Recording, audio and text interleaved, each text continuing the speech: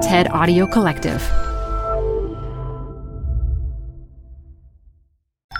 This TED Talk features inventor, scientist, author, and engineer Danny Hillis, recorded live at TED 2017.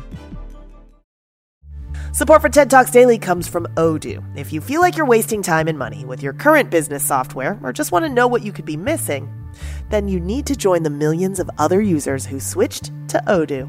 Odoo is the affordable all-in-one management software with a library of fully integrated business applications that help you get more done in less time for a fraction of the price. To learn more, visit odoo.com/TED Talks. That's ODOO.com/TED Talks. Odoo, modern management made simple. Canva presents Unexplained Appearances. It was an ordinary workday until... That presentation appeared out of thin air. Also, it's eerily on brand. Wait, did that agenda just write itself? Words appear, making this unexplainable case... Unexplainable? It's Canva's AI tools. I can generate slides and words in seconds. Really? The real mystery is why I'm only learning this now. Canva.com, designed for work.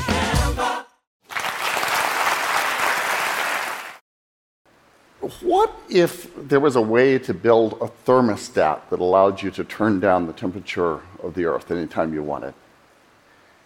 Now, you would think if somebody had a plausible idea about how to do that, everybody would be very excited about it and there'd be lots of research on how to do it.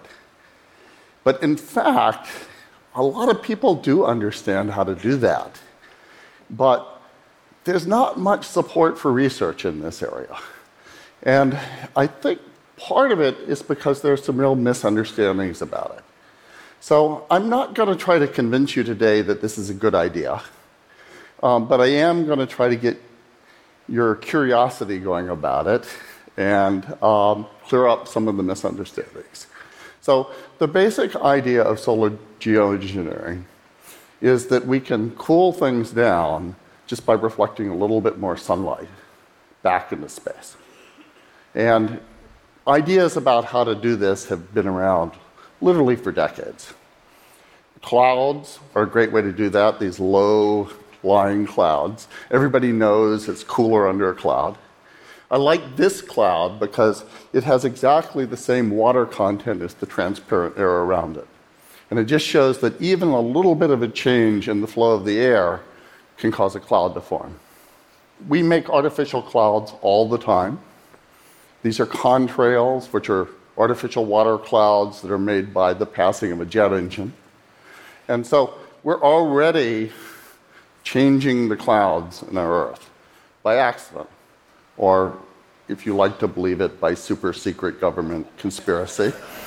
But we are already doing this quite a lot.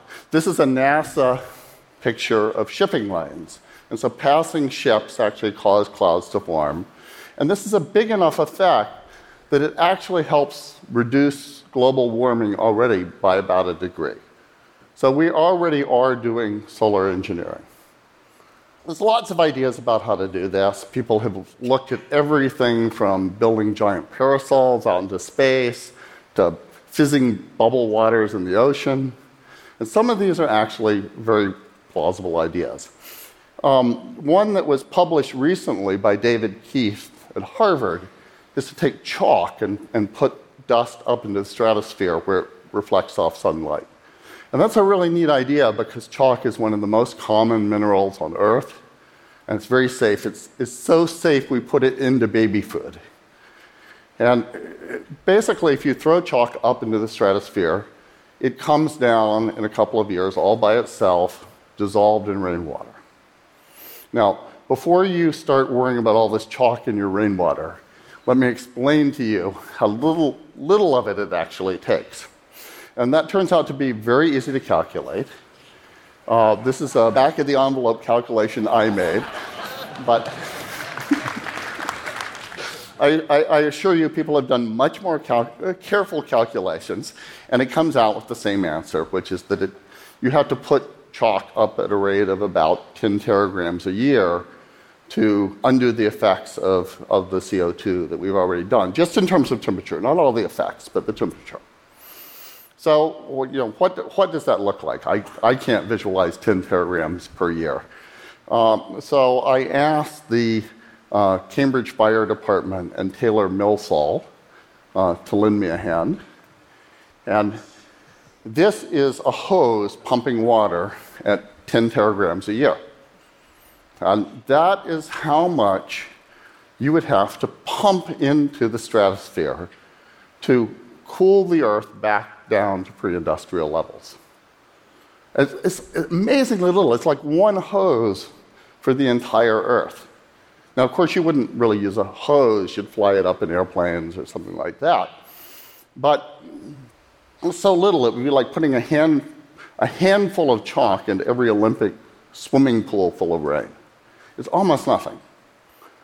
So why don't people like this idea? Why isn't it taken more seriously? And there's some very good reasons for that.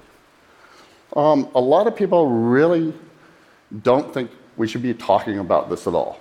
And in fact, I have some very good friends in the audience who I respect a lot, who really don't think I should be talking about this. And the reason is that they're concerned that if people imagine that there's some easy way out, that we won't give up our addiction to fossil fuels. And I do worry about that. I think it's actually a serious problem. But there's also, I think, a deeper problem, which is nobody likes the idea of messing with the entire Earth. I certainly don't. I love this planet. I really do. And I don't want to mess with it. But we're already changing our atmosphere. We're already messing with it. And so I think it makes sense for us to look for ways to sort of mitigate that impact. And that we need to do research to do that. We need to understand the science behind that.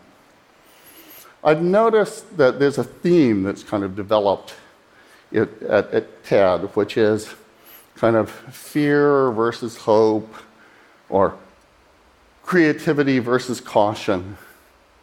And of course, we need both of those. So there aren't any silver bullets. This is certainly not a silver bullet. But we need science to tell us what our options are, and that informs both our creativity and our caution.